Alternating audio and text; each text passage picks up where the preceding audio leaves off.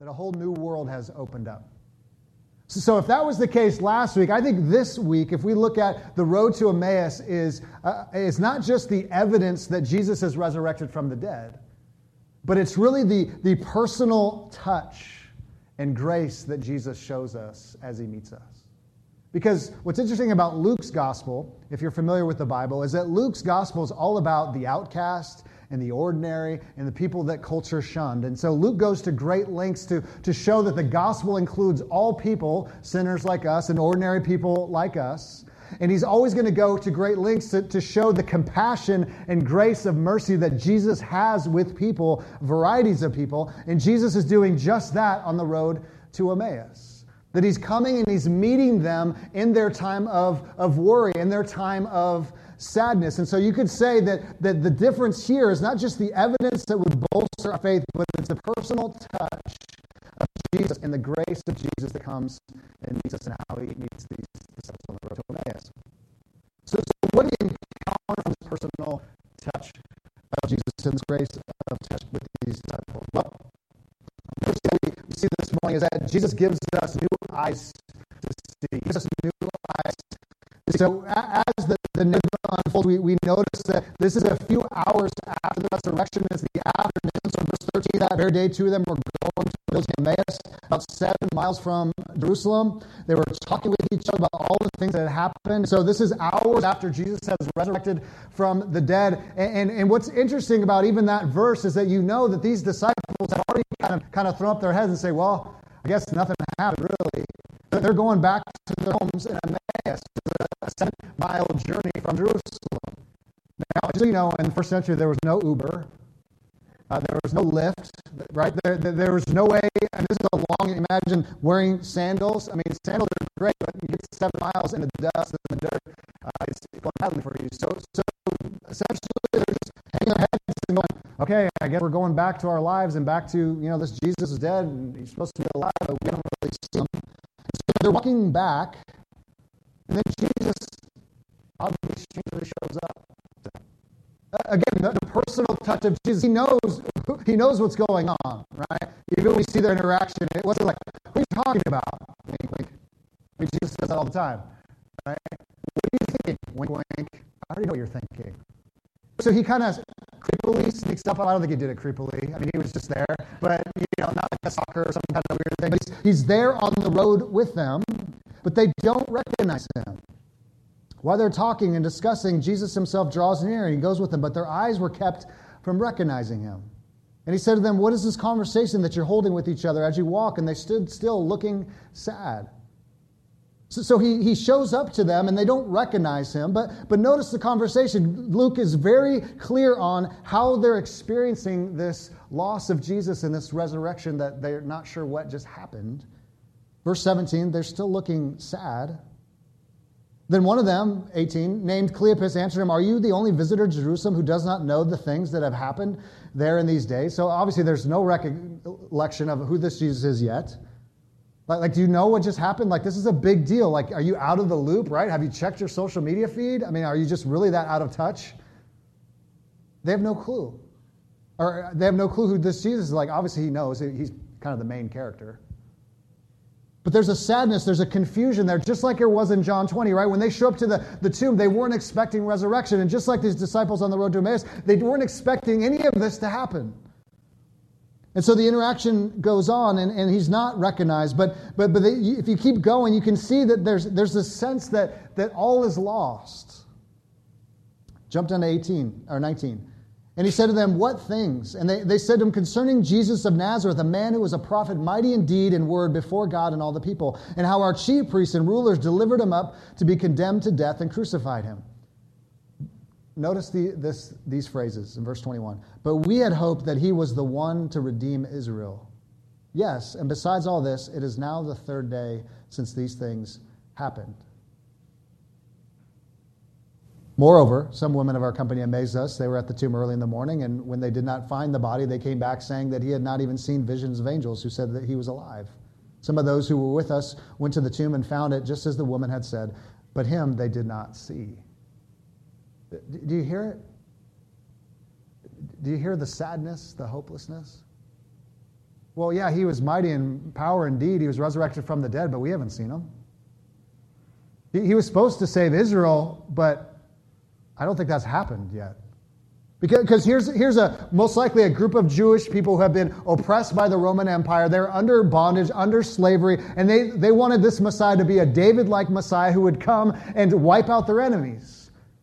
But Jesus' resurrection and Jesus' death on the cross was something totally different, not what they expected. Wait a minute, Jesus, you're giving your life into the hands of the enemy? You're letting them put you up on the cross? So instead of wiping out the enemies, you're dying for your enemies? You're forgiving your enemies? I'm so confused right now. And so their expectations of what Jesus was to do and what he was supposed to be about has totally been vanished. And that's why their heads are hanging low. You can just imagine them walking along this road for miles and miles and just going like, yeah, I guess it's over. Might as well go back to our lives. But we see the kindness and the mercy of Jesus here. Because he knows where they're at, and he comes and he meets them right in the midst of their pain and right in the midst of their confusion.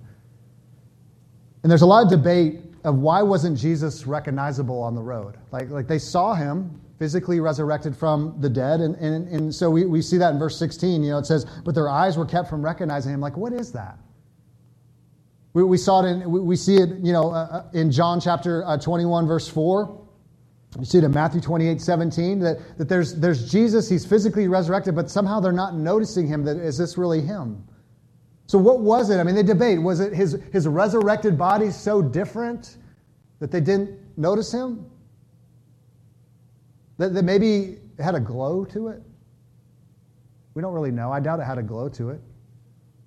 But he did look different. Right? The nails, where the nails pierced his hands, his feet were still there. They could see the scars. Later we'll talk about Thomas in a few weeks where he touched the scars, touched the hands. So, I mean, he's physically alive. He's not a ghost. But what was it about Jesus that they couldn't recognize him? They had been with him. They had seen him. Like, what is going on here? But I think there is something else going on here. Is it possible, and in the way I understand the scriptures, and the way I understand faith, is it possible that you can see Jesus but not see Jesus? Anybody see the movie Sixth Sense? I'm going to ruin it for you right now. So if you haven't seen it, it's about 20 years old, so that's on you, but whatever. So Sixth Sense is this great movie, and you watch this movie, and the first time through, you just go like, oh, great movie, and then you get to the end, and you realize the main character has been dead the whole time. You seen the movie? Now, the second time you watch that movie, there's a whole different experience, right? You see it so differently. Oh, yeah, he's dead. Oh, yeah, he's not even looking at him. Oh, yeah, he's in the room, and they're not making eye contact, right? So just brilliant filmmaking, and most of the films that guy made later were horrible, but that's here or there. I'm not a film critic, but that's just my strong affections and opinions. But I love movies like that, because the whole time you're watching this movie, and you're going, oh, I get the story, okay, and then this boy, and he's like, I see dead people, right? I mean, this great line. And then you watch it in and go, oh, now I see. So is it possible that we can see Jesus, we can talk about Jesus, we can read the scriptures, we can write about him, we can have our opinions about him, we can blog him, but actually not see him? I think so. And that's why Jesus gives us new eyes to see. It wasn't until Jesus gives them eyes to see that they realized that they were looking in the wrong end of the telescope and didn't understand the story. They had all these expectations put on Jesus. Well, he's got to be this kind of Messiah, and he's got to take out the enemies this way, and it was all backwards. And what I love about this, because it bolsters my faith, is to say that if I'm going to write a fantasy, if I'm going to write a metaphor, if I'm going to write something that's not true at all, it's not going to look like this, right? No, everyone's going to believe, and everyone's going to have everything worked out, and everyone's going to be happy in the end. That's not like this at all, right? Mary in the tomb and the disciples, they're not expecting resurrection at all. And neither are we, because dead people don't come back to life. Even if you do see dead people. It's not what they expected. But it's the story that Jesus is telling them, and something has to happen inside of them that they can begin to actually see and realize that all that the scriptures were saying in the Old Testament were coming true in Jesus. But you and I have to have eyes to see. Notice with me in verse 24 and 27. They did not see, in verse 25, and he said to them, O foolish ones and slow of heart to believe all that the prophets have spoken. Was it not necessary that the Christ should suffer these things and enter into his glory? And beginning with Moses and all the prophets, he interpreted to them in all the scriptures the things concerning himself. Can you imagine being part of that Bible study? The master teacher, Jesus, the creator and redeemer of the entire universe, walking you through the Old Testament going, there I am, there I am, there I am, there I am. It's all been about me. Because the way you and I are to read the scriptures is to understand that Jesus is the central figure of the scriptures. It's not you. It's not me. It's not the church. It's not ideas. It's not morality. It's not principles for living. That the main hero of the scriptures, and to interpret the scriptures well and to interpret them rightly, just as Jesus is doing here, is he's going back to the Old Testament saying, all of it was pointing to me. All of it was pointing to the Messiah who's going to live and die and rise again and come back. All of it was about him, this redemptive plan. And it's going to be a little bit different than what you were expecting, but just hang on. All of this fulfillment in the Old Testament of sacrificial laws and commands that you and I could not keep, even in our best days, are going to be fulfilled in me. And all the ways in which you've tried to be good and you've tried to follow the rules and you've fallen on your face time and time again. You can't do it, but there's this Messiah who's coming, who's going to fulfill this law perfectly. And by faith, his righteousness is going to become your righteousness. And it's going to act as if you had never sinned in your whole life, but it's on Jesus' record, not our record. That's just all in the Old Testament and way more. But our eyes have to be open to see that. But that's what it's about.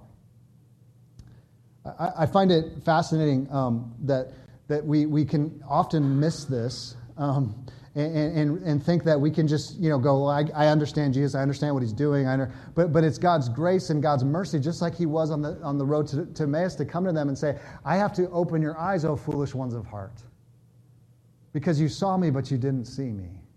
You saw what I did, but you didn't really understand what I did and why it matters. It's why the scriptures talk about being born again, right? John 3. I mean, isn't it interesting that in John's gospel, you remember Nick at night, the famous interaction with Jesus and Nicodemus?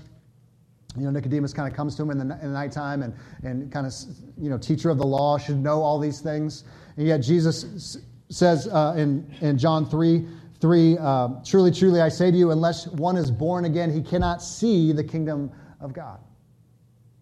I have to give you new eyes to see.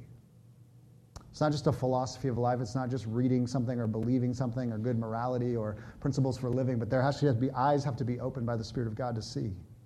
Truly, truly, I say to you, unless one is born of water and the Spirit, he cannot enter the kingdom. That which is born of the flesh is flesh, and that which is born of the Spirit is spirit. Do not marvel that I said to you, you must be born again. So our eyes have to be open to see and to believe, to understand that this Jesus was the Messiah, that he had come, that the Old Testament prophesied about. That he was going to die, he was going to rise, but there would be an empty tomb, and he is coming again. We need eyes to see. I love John 5. Jesus is interacting with the religious rulers of the day who know the scriptures backwards and forward. And he says, you can search the scriptures all you like, but you got to come to me for life. That's not what they're for. It's not just a head trip, right? So in John chapter 5, 37, and the Father who sent me has himself borne witness about me. His voice you have never heard, his form you have never seen, and you do not have his word abiding in you. Interesting. That's what happens when regeneration happens.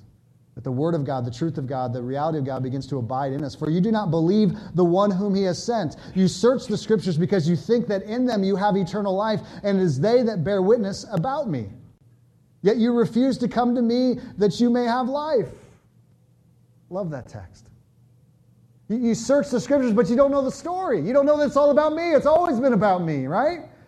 Because the religious leaders of the day were all about heaping laws and regulations on top of people and saying, this is what it's about. It's about being holy and about being pure. And yes, that's a subset of that, the realities of Christ. But the story's about him, because you can't be holy. You can't be pure. You can't save yourself. You can't forgive yourself. You can't give yourself new life.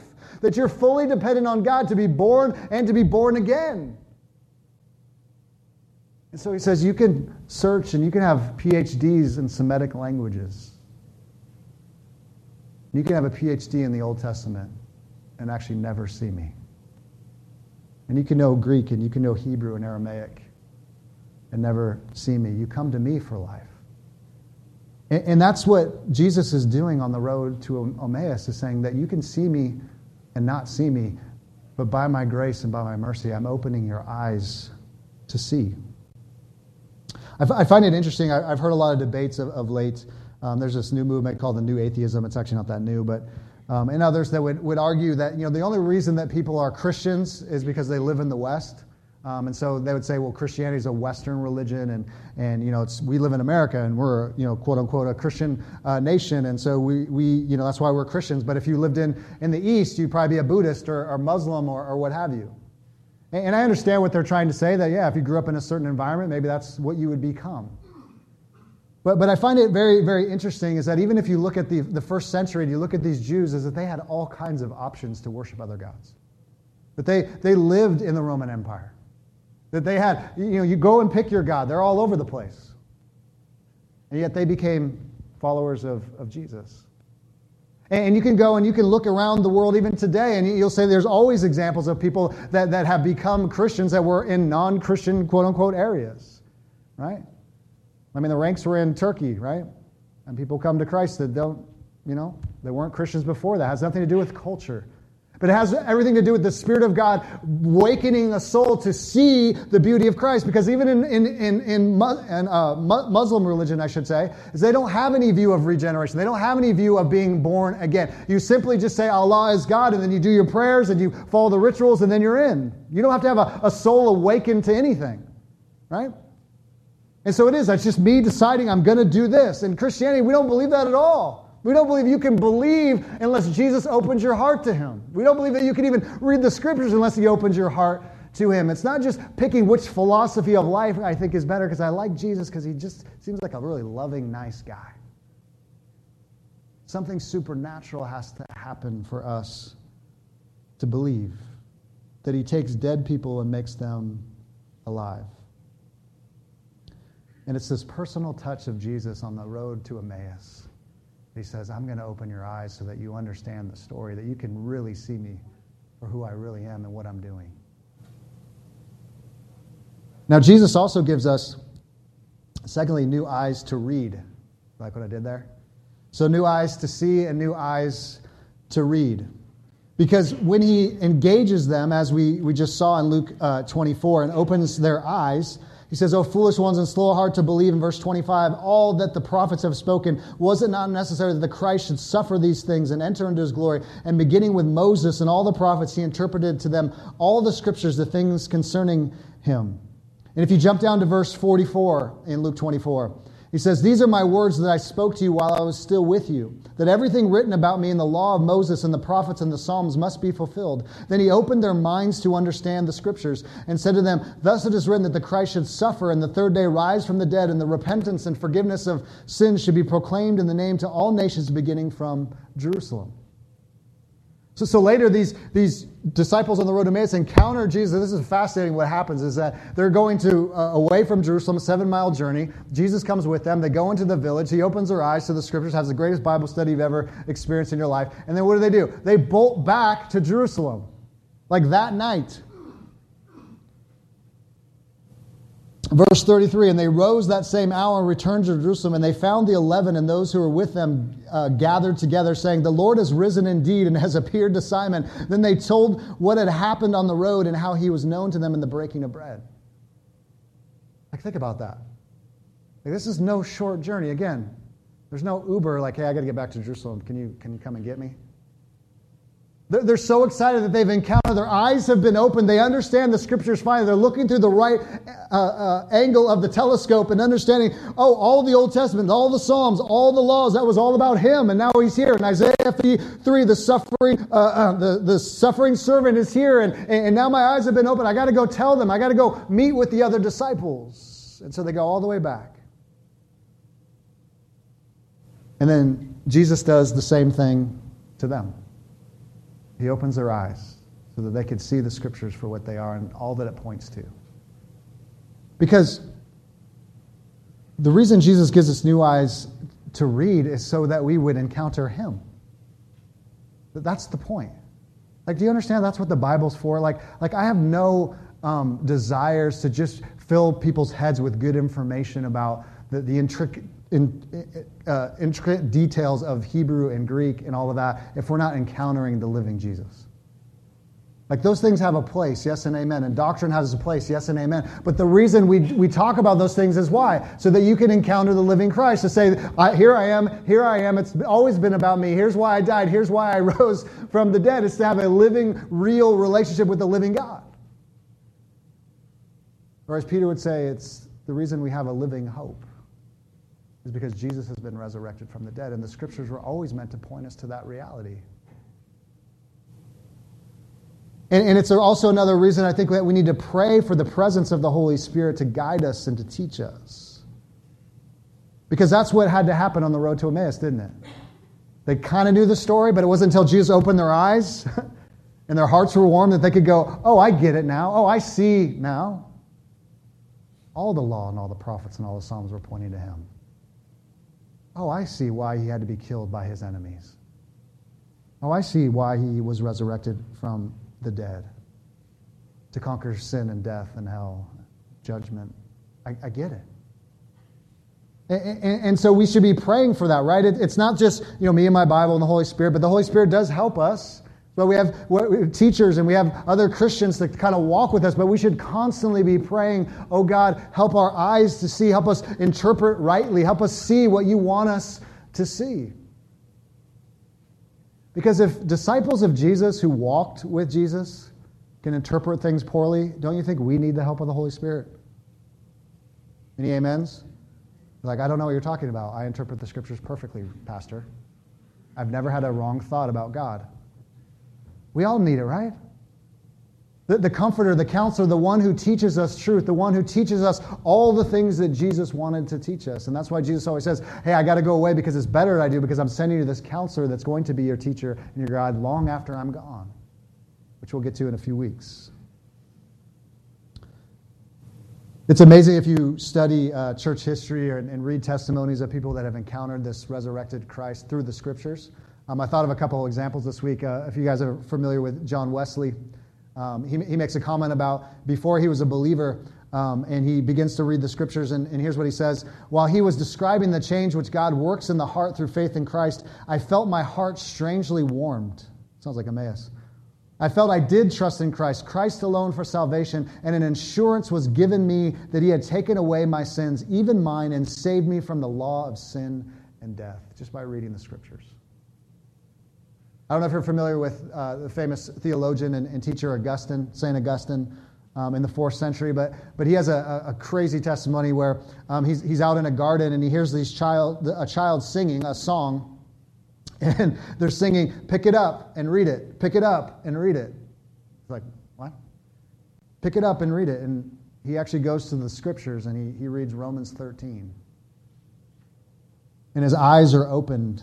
He felt his heart was flooded with light, and he turned totally from his life of sin.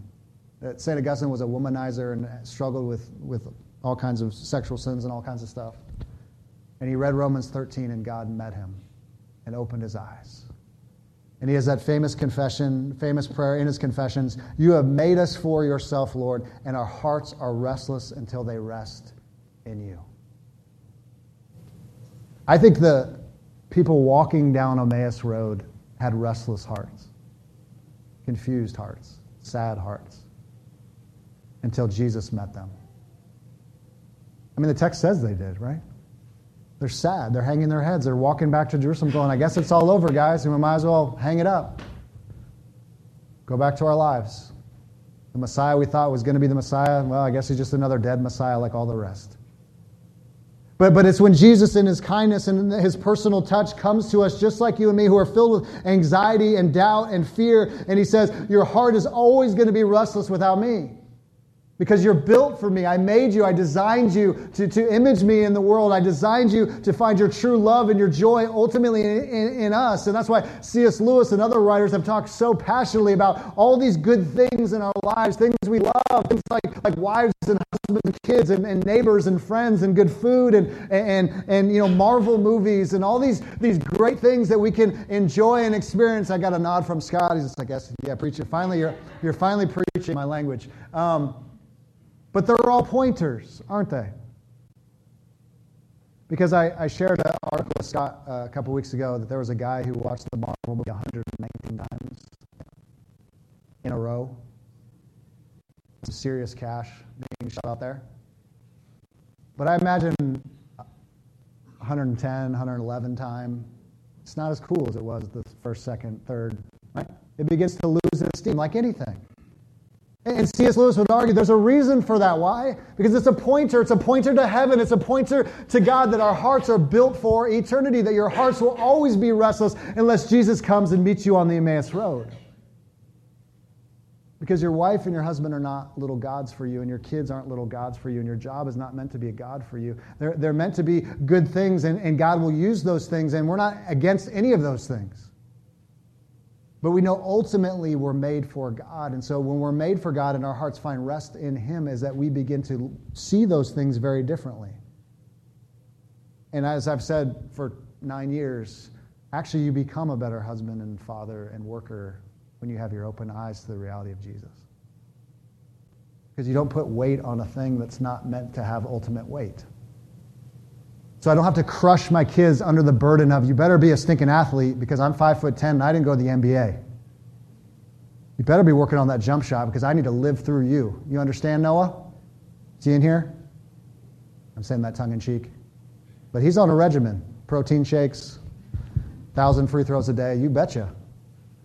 Right? That's what happens. That's what happens when I put that burden on Christians. You better be perfect. And you better have my meals ready. And you better have the house clean and all these things. She's not meant to be that for me.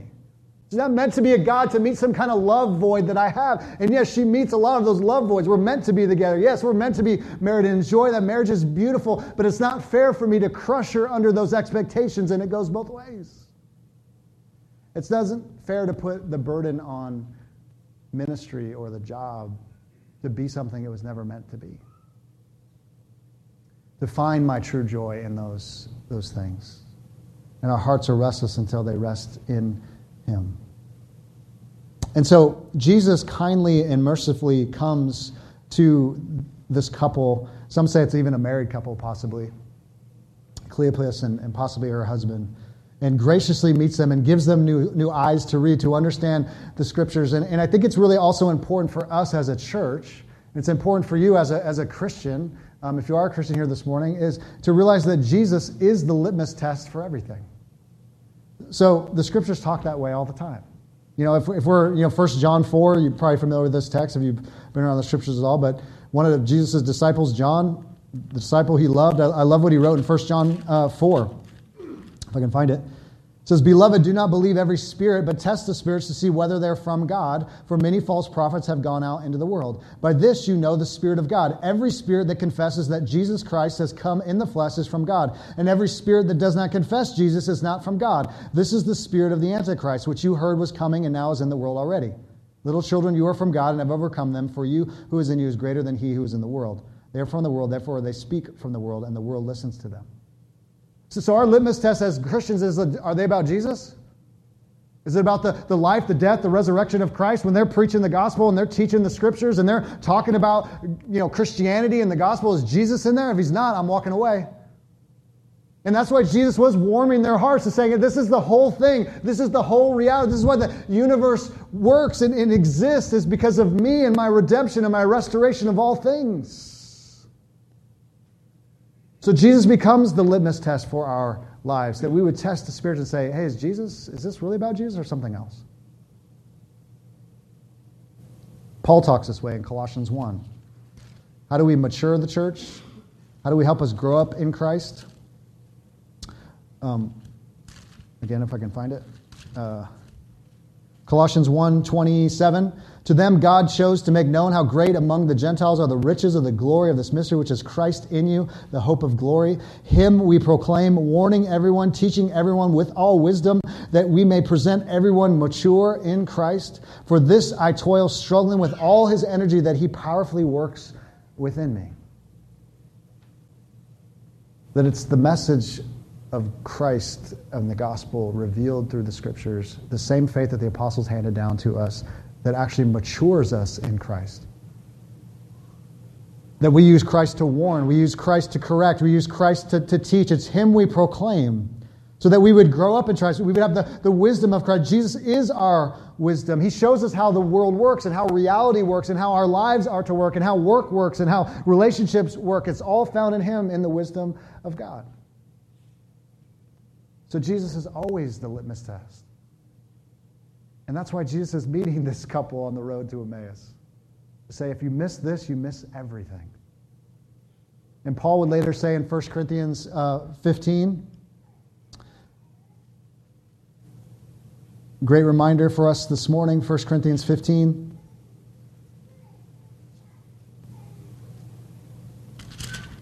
Now I would remind you, brothers and sisters, of the gospel I preached to you, which you received, in which you stand, and by which you are being saved, if you hold fast to the word I preached to you, unless you believed in vain. For I delivered you as of first importance what I also received, that Christ died for our sins in accordance with the Scriptures, that He was buried, that He was raised on the third day in accordance with the Scriptures, and that He appeared to Cephas, then to the 12. Then He appeared to more than 500 brothers at one time, most of whom are still alive, though some have fallen asleep. First important. We can be about a lot of things here at New City Church. And we can lose what's first important. The life and death and resurrection of Christ. That's how your faith is built. That's how your lives are matured. That everything flows from that. Yes, we want to be salt and light in our community. We want to serve people. Yes, we want to go after the poor and help the weak and wherever God calls us. Yes and amen. But of first importance, it better be driven by the gospel.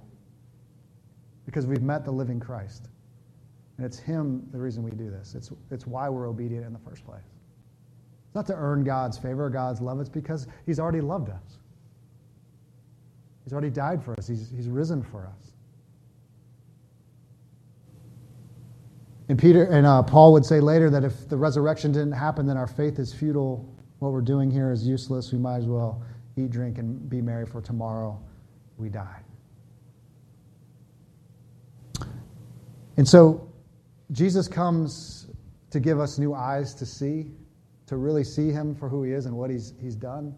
That has to happen supernaturally. He's given us new eyes so that we can read and understand the Scriptures and what that means and how He's revealed Himself through His life and His death and His resurrection. But He also gives us new eyes to eat. To see, to read, and to eat. Okay, Pastor, now you're just getting crazy. All right, where are you going with this? Well, you guys remember the first meal of Scripture? Anybody remember the first meal of Scripture? Little Bible quiz. Come on. Third chapter of the Bible. Adam and Eve, right? God creates this beautiful world made in His image, right?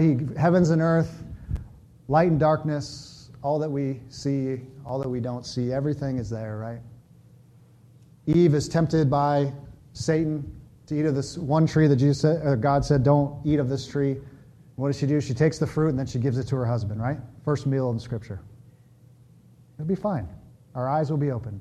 That's what the serpent said. To have the knowledge of God. Here, go ahead and eat.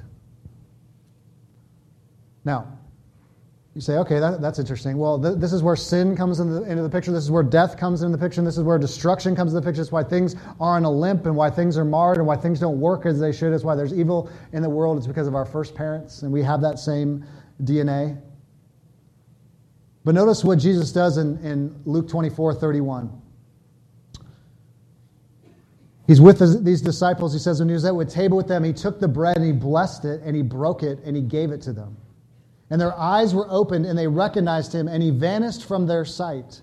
They said to each other, do you not know that our hearts burned within us while we talked with us on the road, while He opened up the Scriptures? And they rose in the same hour and returned to Jerusalem, and they found the 11, and those who were with them gathered together, saying, the Lord has risen indeed, and has appeared to Simon. Then they told what had happened on the road, and how He was known to them in the, what's the word there? Breaking of bread. Interesting. Breaking of bread. So what is Luke trying to say to us as he depicts this account? It's very clear. The new creation has come. That what came in death and destruction when our first parents ate the apple, or it's actually not an apple, when they ate the fruit And sin and destruction and chaos came into the world. Now Jesus comes and he breaks bread. He's been resurrected from the dead. And he breaks his bread. And guess what? When he breaks the bread, their eyes are opened. Something's happening in this very simple meal right in front of them. And if you remember in the Last Supper, of course, he breaks the bread and he gives the disciples, he says, hey, when you do this in remembrance of me. I'm going to the cross. So when you gather together, remember what I did. Remember, have your eyes open, have your hearts warmed that I'm coming again.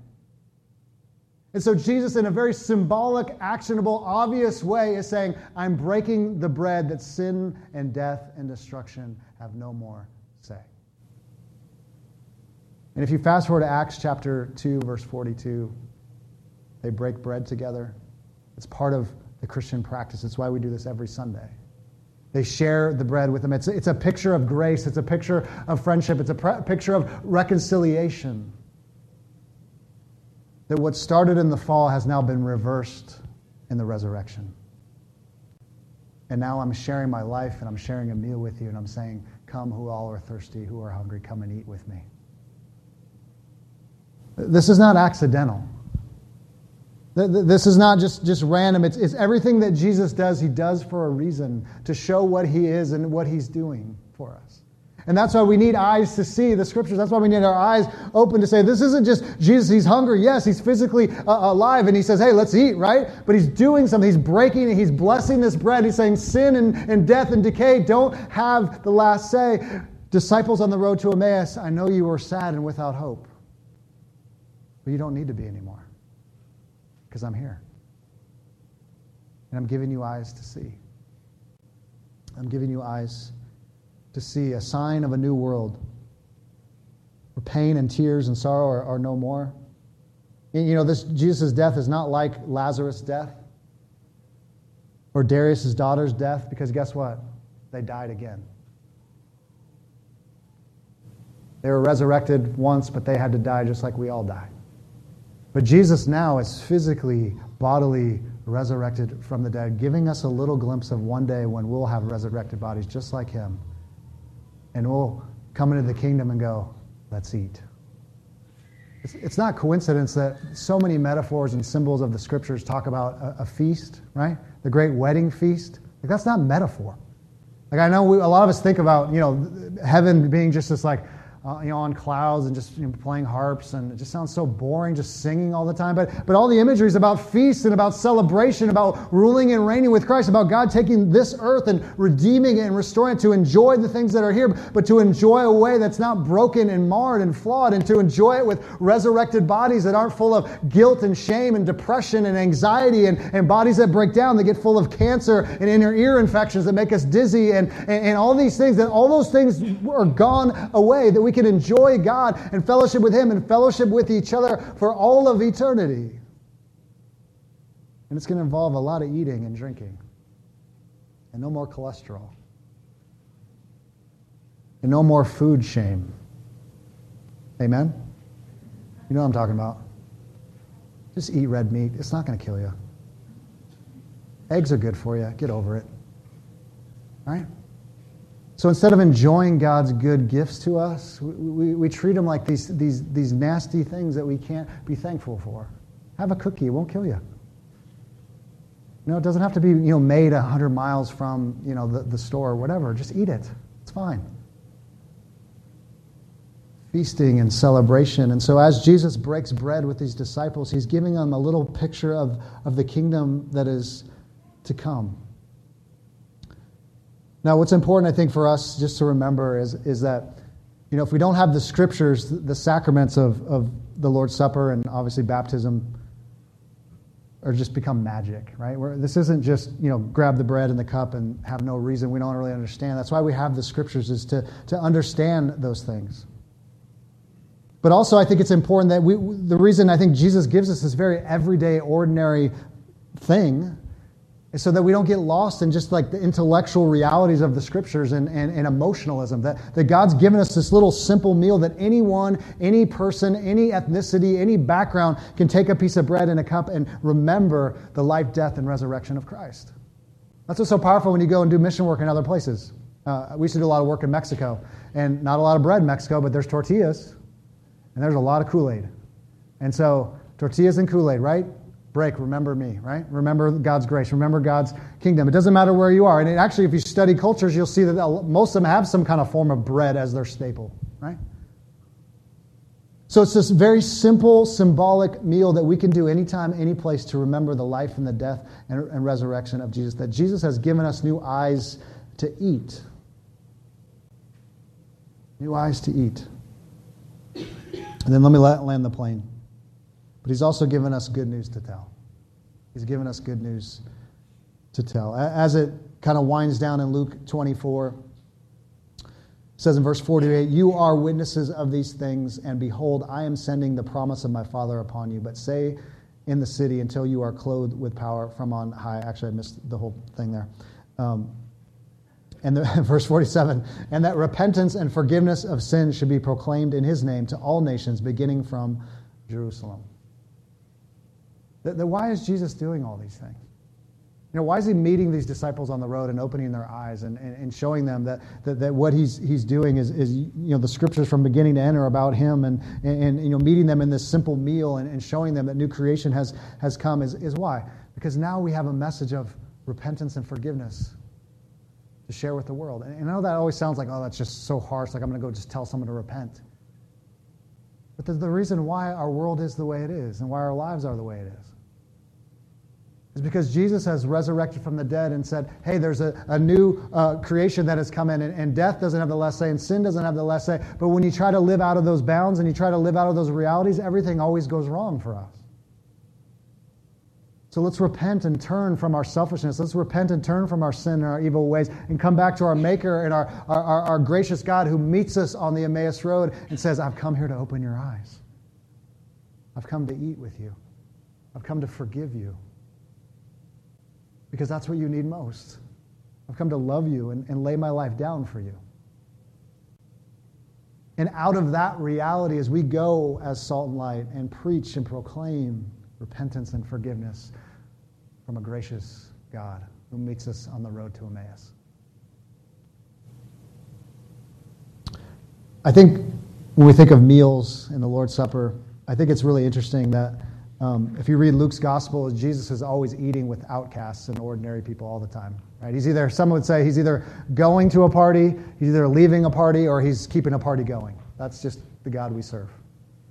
But I think all in first century culture and hospitality, that when we just the simple breaking of bread and sharing the cup, and I think these point to the Lord's Supper as well, is that it's a symbol of grace and friendship and reconciliation. That when you had someone in your home in first century, very different than our days, it was actually you saying to them, you're my friend. We're not enemies any longer. Come and eat with me. And when we come to the table, that's what Jesus says to us. You're my friends now. That if you have believed in me, if you believe that my death and my resurrection are sufficient and all the things that I've shown you in the scriptures, if you believe that, come, you're my friend. Come and experience the grace that I give to you. And I think as we go out in the world and as we just open up our tables with just simple meals, maybe it's QT pizza, whatever we got to do. I'm more that route. It's a lot easier. Maybe it's Costco pizza. They got a fine pie over there. Or a simple meal of soup or a simple meal of sandwiches or Grubhub that thing. It doesn't matter.